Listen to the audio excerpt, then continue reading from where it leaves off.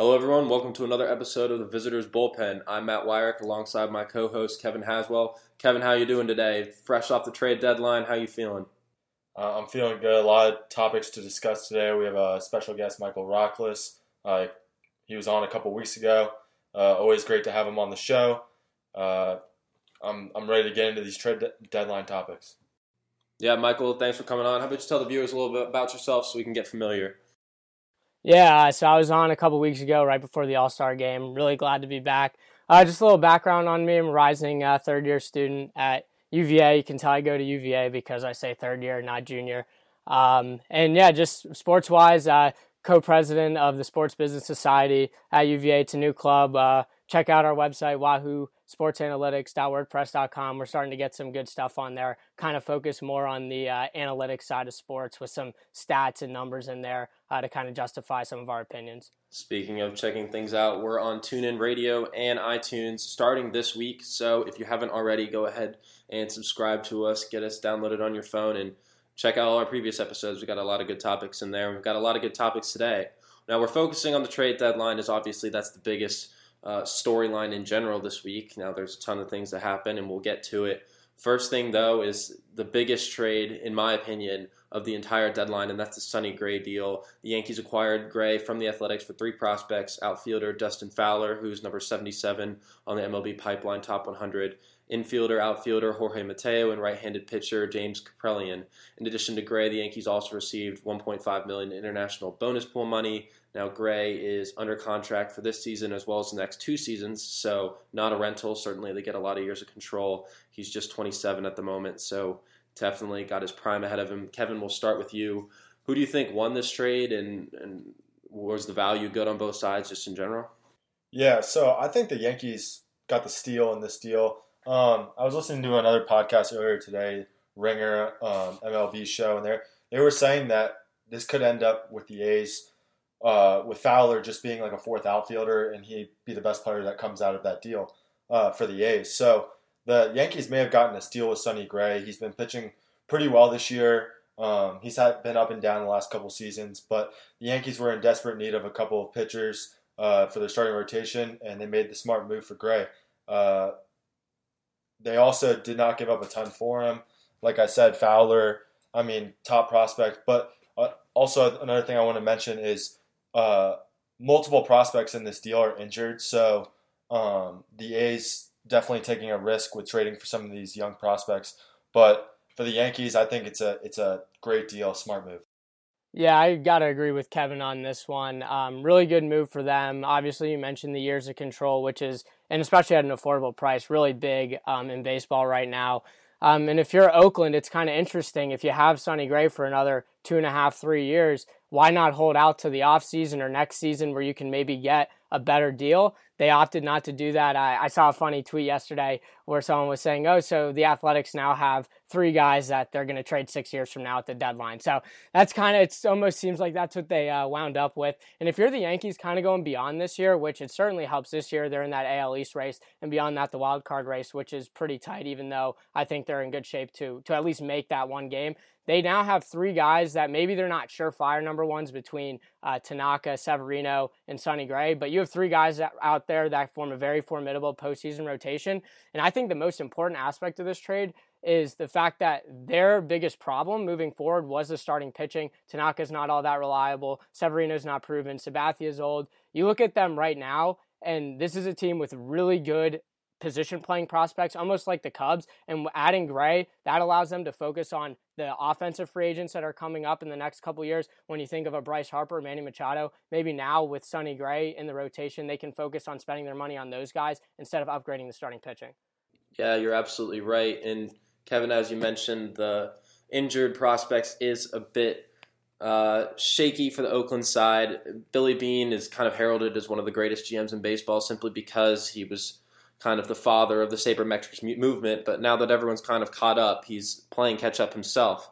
So with Fowler out, torn tendon in his knee, which he did in his MLB debut, does necessarily mean that he won't come back okay, and he was in the majors at that point, so they do have an MLB-ready prospect who's supposedly going to be ready for the start of next season. But then you also have Kaprielian, who former first-round pick, but he's only made 14 minor league appearances in his 2 years playing. He battled an injury in his first year. Now is not having Tommy John. And then Mateo, who was actually a demoted prospect, was the Yankees' former number one prospect before they started bringing in all those guys with their mini rebuild from last season. He was that top prospect, has 80 grade speed, and is both a middle infielder and center fielder with tremendous arm strength, but they're not sure where they're going to play him at this point, and his bat has come alive this year, but wasn't necessarily great last year, so he's still got some things to work on. So from Oakland's standpoint, it is definitely questionable, but Gray's the real deal, and you can't argue that this is the year to go all in with the way the Red Sox have slipped lately and the American League playoff picture, the way Aaron Judge has emerged on the scene. The Yankees did exactly what they needed to do, and they did it without dealing their top 3 prospects. Gleyber Torres, number 3 on the MLB pipeline, Clint Frazier's 27, and Chance Adams 61, all ranked higher than Dustin Fowler, who is the highlight name in this deal, which is just incredible if you think about it. And you look at Darvish, the trade there, which we'll get to in a little bit. That was for a rental, right? Gray still has 2 more years and is younger. Yet the deal that Oakland made for Gray really isn't that much better than the Darvish trade. They could have held on. They argued before that, if we don't get the right price for Gray, we're going to hold him. It seemed like at the end, that was just kind of them throwing words out there. They really did want to trade him, and they wanted to get as maximum amount of prospects in return as they could at this deadline, which it may end up costing them down the road, especially if Gray pitches well down the stretch. That would have given him a full second half to show that he is returned to that guy that finished top 3 in Cy Young voting 2 seasons ago. Now you're kind of questioning, well, they got 2 hurt guys. They got 1 guy who was demoted. There's upside in these players, but there's nothing to get super excited about at the moment. And that's why I'm a little questionable with the move. Personally, because I think they could have done better if they waited. New York absolutely pulled all the right strings. Brian Cashman, who's actually a free agent GM after this season, he's making a name for himself and will absolutely be a hot commodity, although the Yankees definitely have the money to pay for it. So if I were them, I would certainly be keeping on to Cashman after this season. Yeah, I think the A's just got very desperate with Sonny Gray because, he's been on everyone's radar the last couple of years of the trade deadline, and his value was down last year, wasn't pitching well, injured and stuff. This year, pitching well, and they just didn't want to take the wild card of, maybe him not pitching well the rest of the season or getting hurt again and his value going down. And it's been the highest. His value is as high as it's been over the last 2 years. So they just wanted to take advantage, and they did it at a lower price than they maybe could have gotten in the offseason. But the Yankees definitely stole this one. Yeah, of course he does it in the year where he has the down year in the year I have him on my fantasy team. The 1 year I didn't win the championship of our league, kind of disappointed about that. I held on to him for way too long because I'm like, he's Sonny Gray. Of course he's going to turn out okay, but never really seemed to put it together last year. And even had a rough first half this year. Everyone was kind of saying, this is kind of the new Sonny Gray. This is how we got to get used to, kind of the same that we did with Andrew McCutchen. But both of them have had strong second half, strong past 2 months.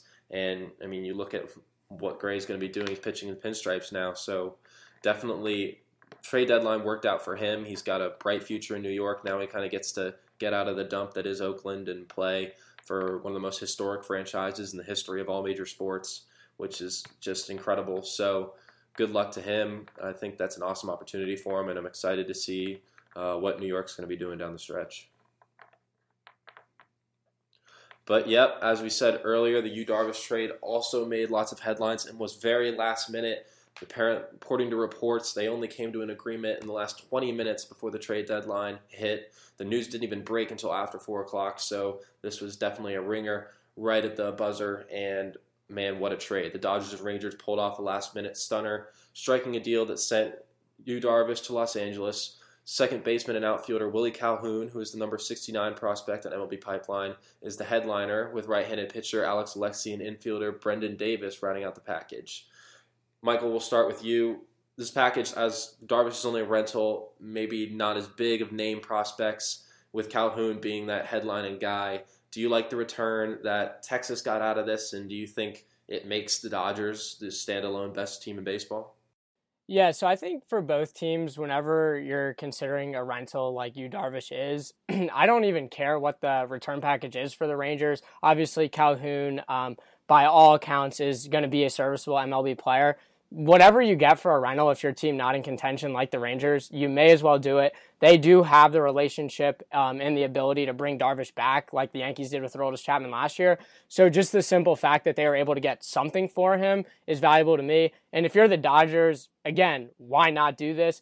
Obviously, they're the best team in baseball. I think they're the best team that we've seen since we've been old enough to be fans of baseball. Just the way that they've been winning games is really incredible. And the problem with them, it's not really a huge problem, but they have a very good pitching staff, but none of those guys are what you would particularly call reliable guys. A lot of left-handers in there too, so Darvish mixes it up as a right-hander. But Rich Hill, Alex Wood, Clayton Kershaw, all three of those guys have some pretty severe injury history. So why not add a player like a Darvish that's going to slide right into that? It doesn't even matter, number 2 or number 3 spot in the playoff rotation. It just bolsters what's already the best team in baseball. It's a marginal difference for them, really, but in the playoffs where things are so tight, the marginal difference is the difference between winning and losing. So for them, a team that's at this point, they've had some pretty close misses, been to the NLCS a handful of times in the last 7-8 years. And now they're the best team in baseball without a doubt. May as well go for it. I like the move for both teams. Absolutely. They've got one of those powerful offenses, in my opinion, that's pretty underrated. And all those come from behind the victories. I was listening to the radio on 106.7 The Fan, and I'm pretty sure it's 31 come from behind victories this season, which shows a lot of grit, a team that looks like it's built to go deep in the postseason. And you got to credit the Dodgers front office, same as New York did, for holding on to those top prospects. They held on to Walker Buehler, who's number 13 on MLB Pipeline, Alex Vertigo, number 28, and Yadier Alvarez, who's number 51. Those are those top 3 guys right ahead of the guy they actually dealt, Calhoun. So they definitely were smart to hold on to those guys and to recognize that this is the season to capitalize. Last year, they kind of didn't necessarily take the right steps to usurp the Cubs, even though it did kind of seem like the Cubs' year. But this year, it looks like far and away this is the Dodgers' season, and they're going to be tough to beat down the stretch. Yeah, Matt said that Darvish, or the Sonny Gray trade, was his favorite before the deadline, but Darvish was mine. It was really interesting. 10 minutes before the deadline, he tweeted 10 minutes until the deadline, and he took a picture of his locker. And, it was kind of every fan out there was kind of disappointed not see Darvish go. And then, 15 minutes after the deadline, Ken Rosenthal sends the tweets, shocking the world, sending Darvish to the Dodgers. This is a great move for the Dodgers. They're leading Major League Baseball in ERA this season with a 3.09 mark. The second best ERA in the majors is the Diamondbacks at 3.43, almost a third of a run worse than the Dodgers. So in an aspect of their team that they were already terrific at, they got even better.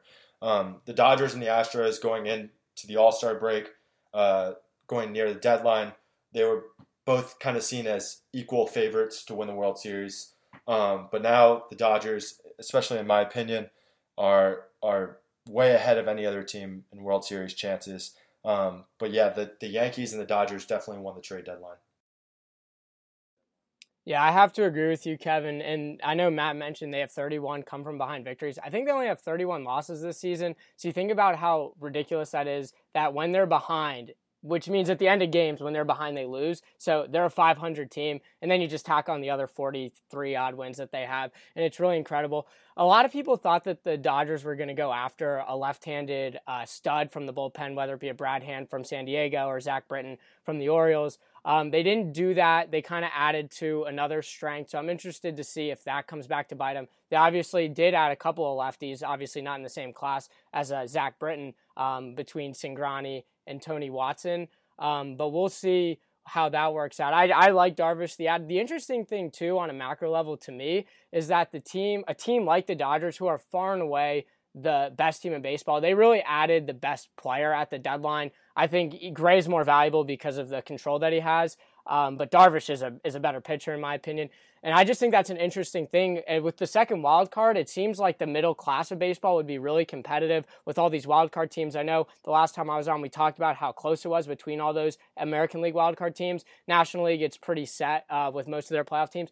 But it's almost interesting to see how the best teams like the Dodgers and you think about the Yankees, who are pretty solid in their playoff spot, the Indians making moves, how the best teams seem to be making more moves than those middle of the pack teams just trying to get in. Do you guys have any thoughts on that? Well, I mean, there's no such thing as an embarrassment of riches in Major League Baseball. You looked at what the Cubs did last year. I mean, you could argue that Aroldis Chapman was the best player at the trade deadline with the emphasis that has been put on relievers in the postseason these past few years. So they already were looking pretty good. They decided, hey, bullpen is something we really need to lock down. They didn't have confidence in the guys they already had in the ninth inning to hold it down, but they thought, okay, they could be good setup men, and they go out and they get Chapman, which they absolutely needed to do. They give up a guy like Gleyber Torres, who, looked like the next big thing, but they said, hey, this is our year. We haven't won a championship in 100-odd years. This is the time to go for it. And the Dodgers, they're on a drought of their own. I'm pretty sure they haven't won the World Series since 1988.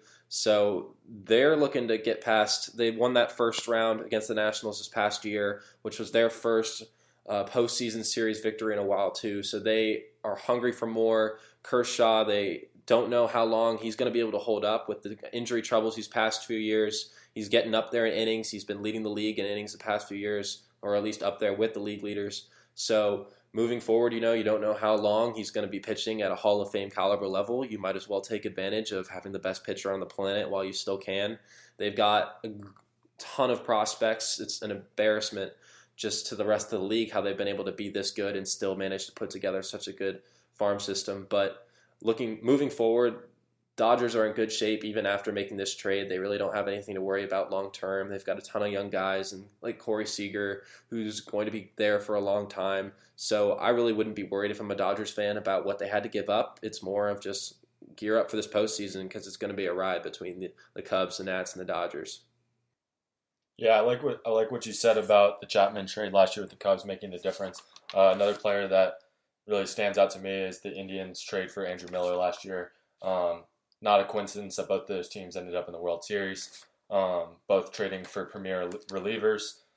So when you have the chance to get to the World Series or have a chance to win the World Series, you got to go all in, and the Dodgers did exactly that. And I'm proud of them for doing that.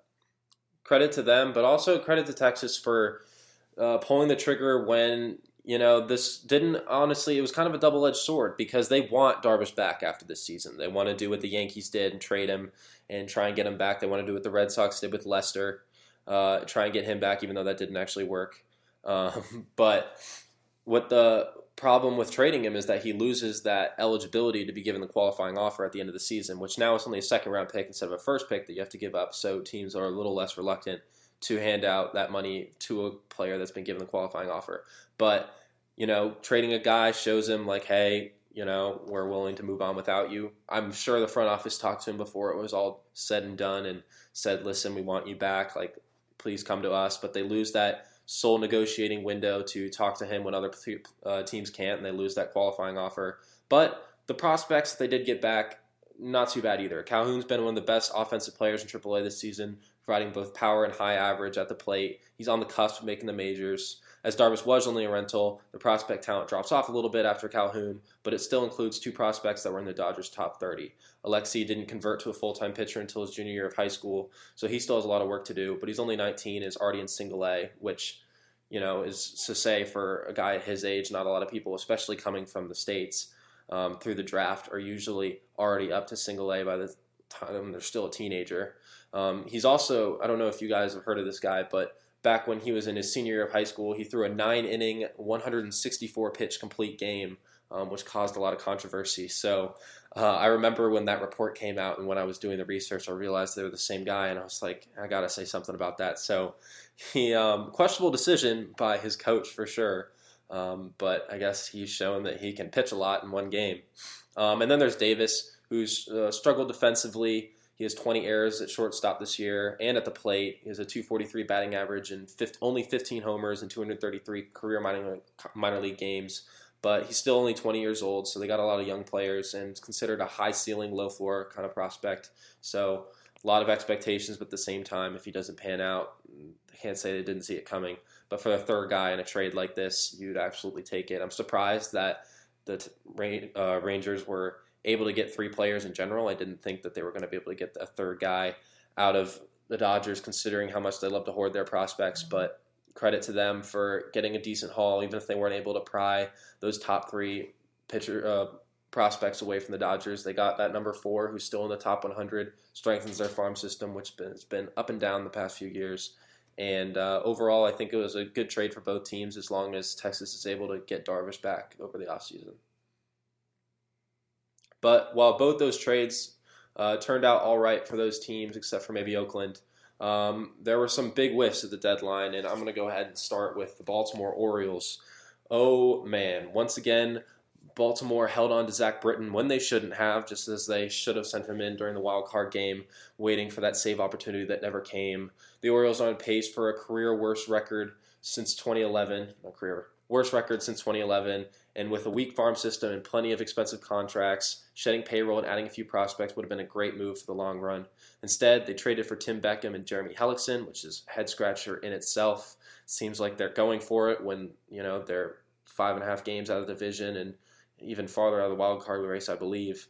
Peter Angelos reportedly nixed a trade with Houston that was agreed upon, physicals and all, so of course ownership had to step in, and I just can't stand Angelos. I don't understand. He refuses to rebuild even when all the signs are pointing to this is the year, but Britton, Brad Brack, and Manny Machado are all free agents after next season, so can they really make the playoffs next year with their current rotation, which right now is by far the worst in the American League? Absolutely not, and they're not going to be a contender this year either. So moving forward, this is just horrible for the Orioles' future, and if I'm an Orioles fan, I'd be really worried right now. Michael?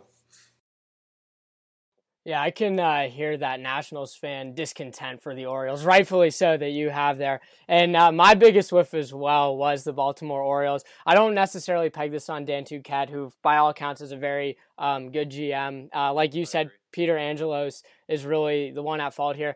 And to talk a little bit less about the Orioles specifically, I kind of want to parallel them to the Chicago White Sox and just kind of show the differences between the two approaches that Rick Hahn, the GM for the White Sox, and the Orioles organization, the two different approaches that they had. The White Sox, within the last couple of years, a lot of veteran talent. You look at guys like Chris Sale, who's obviously a superstar, Jose Quintana, Adam Eaton, the Yankees trade where they gave up 3 solid major league players. They were basically able to trade for a top 3, top 2, top 1 farm system with all of those guys. The Orioles, with similar talent, whether it be Machado, who's the most valuable of all those guys mentioned, or Zach Britton, they could have maybe done the same thing and put themselves in a rebuild. They opted not to do that. It's a very questionable decision. Obviously, it comes from the man at the top. But you just got to hate what they did there, especially when you consider the fact that the Red Sox and the Yankees, both who have higher payrolls and are just better positioned in the next 5 years, the Orioles really have kind of set themselves back. And it's puzzling to me. It's an organization that they've had moderate success the last 5 years. Maybe they want to prolong that for as long as they can. Like I said, a lot of those guys, Machado, Britton, O'Day, they're under control for next year, so maybe they'll give it one last run with the gang. But to me, this is not a team that's ready to compete for the World Series. You mentioned their pitching staff, which they've just never been able to solve, even in these 5 or 6 years where they've been a pretty good team.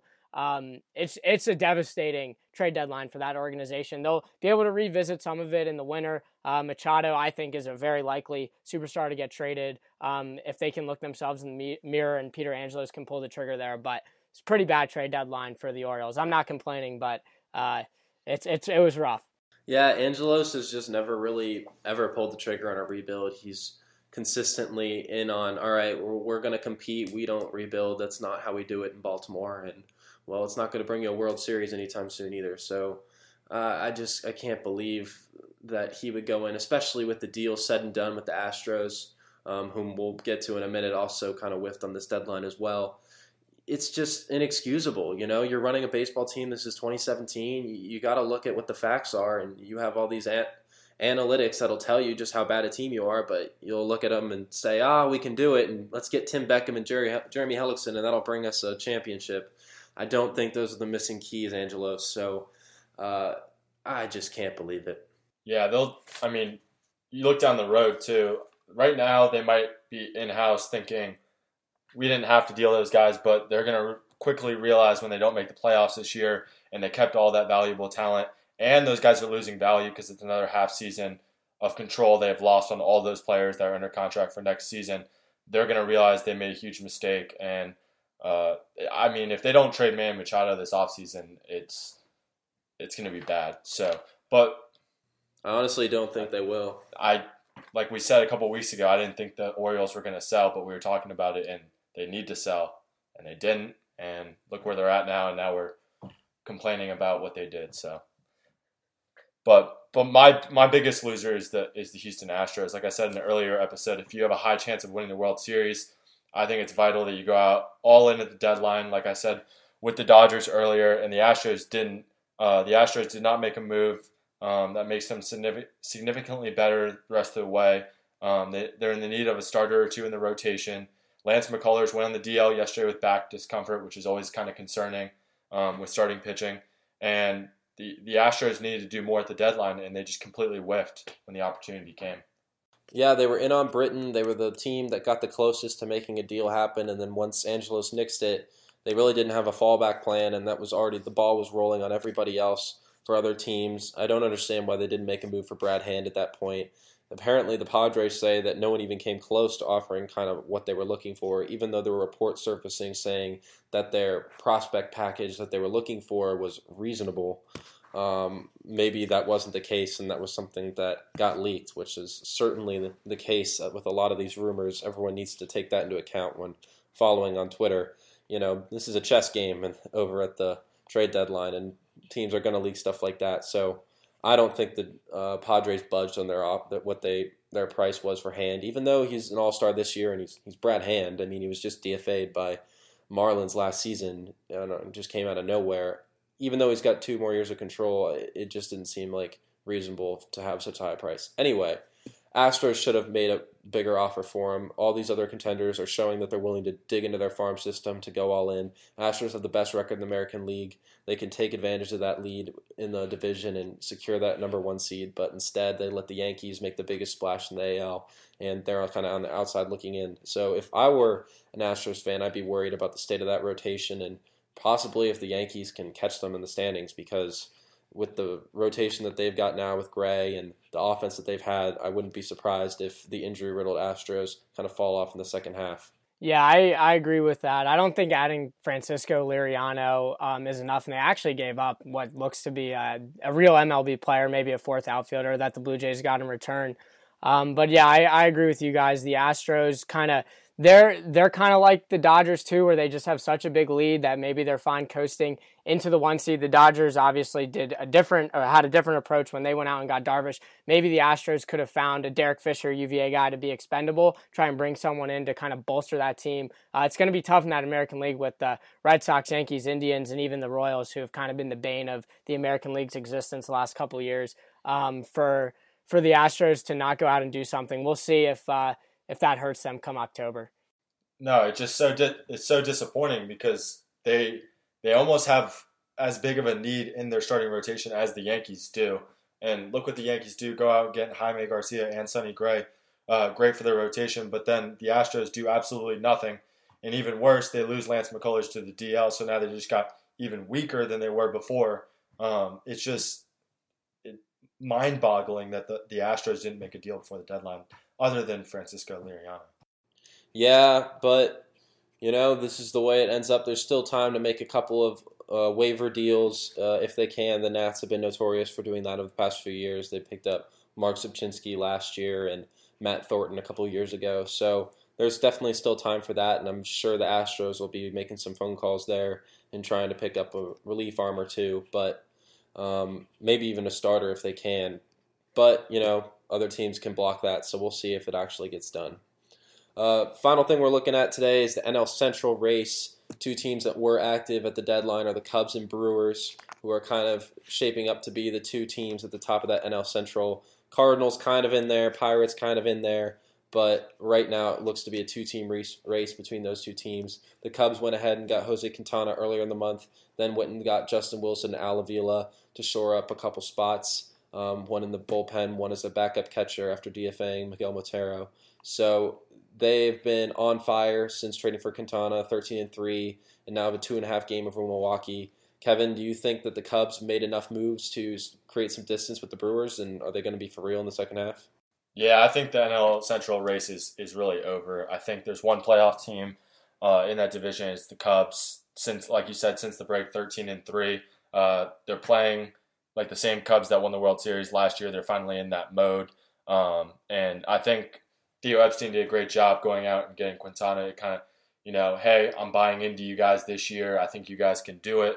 I'm going to go get you a starter, and let's win. And then, the great deal at the deadline, getting Justin Wilson, a good left-handed reliever, and shoring up the backup catching position with Alex Avila was a great move, especially after they cut Miguel Montero. And Alex Avila is probably having one of his best years of his career, so just a great move. And then you look at the rest of the division. The Cardinals didn't make any big moves at the deadline, which I think was a huge mistake with like Lance Lynn and some other valuable assets that they could have moved.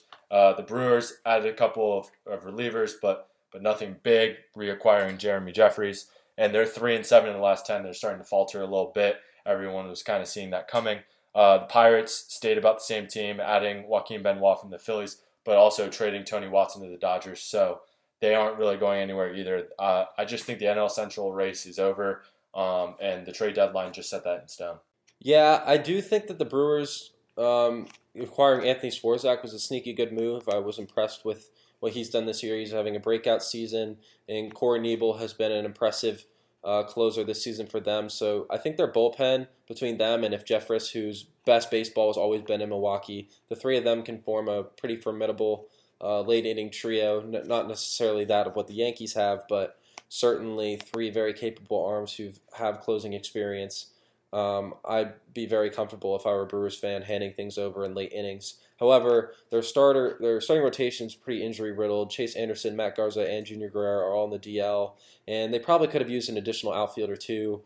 J.D. Martinez was an absolute steal if you look back at that trade now that the Diamondbacks made a few weeks ago. They probably could have got in there and made an offer and picked up Martinez, which really would have been a boost for that offense, which has cooled off as of late. Between that and maybe picking up another starter like Lance Lynn, as we talked about last week, who didn't actually get moved, but was probably a pretty well-discussed option by a lot of teams. There were just a few moves that I think they left on the table, and that probably could have helped with, the Cubs on fire lately. This is probably when you want to be making a move, give your team a boost, show them, hey, front office believes in the roster that we have, but instead they make a couple of under-the-radar moves, and we'll have to sort it out with the rosters they have. And yeah, I think the Cubs are clearly the better team. They have too much talent to be playing as poorly as they did all season. So if I'm a Cubs fan, I'm pretty comfortable with where they're at right now and where they're going to be the rest of the season. Yeah, it's unfortunate for me. I was on right before the All-Star game, as I mentioned earlier, and I was not too high on the Cubs. Of course, subsequently, they've gone on an absolute tear and have kind of swung themselves back into the Cubs that we all expected.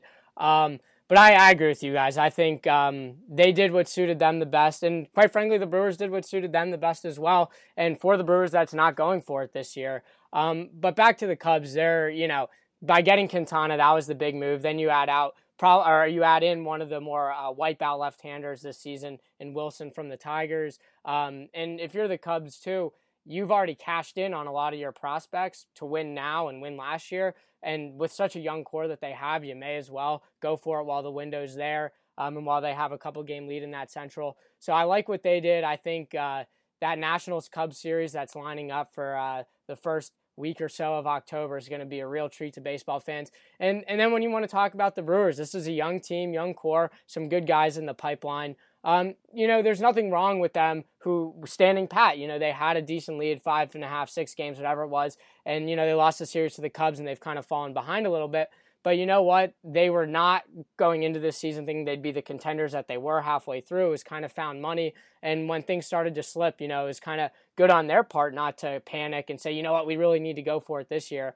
So I approve of what the Brewers did as well, and just kind of sitting back and saying our best is yet to come and not compromising that for, a feeble playoff push that, wouldn't result in them winning a World Series by, most likely.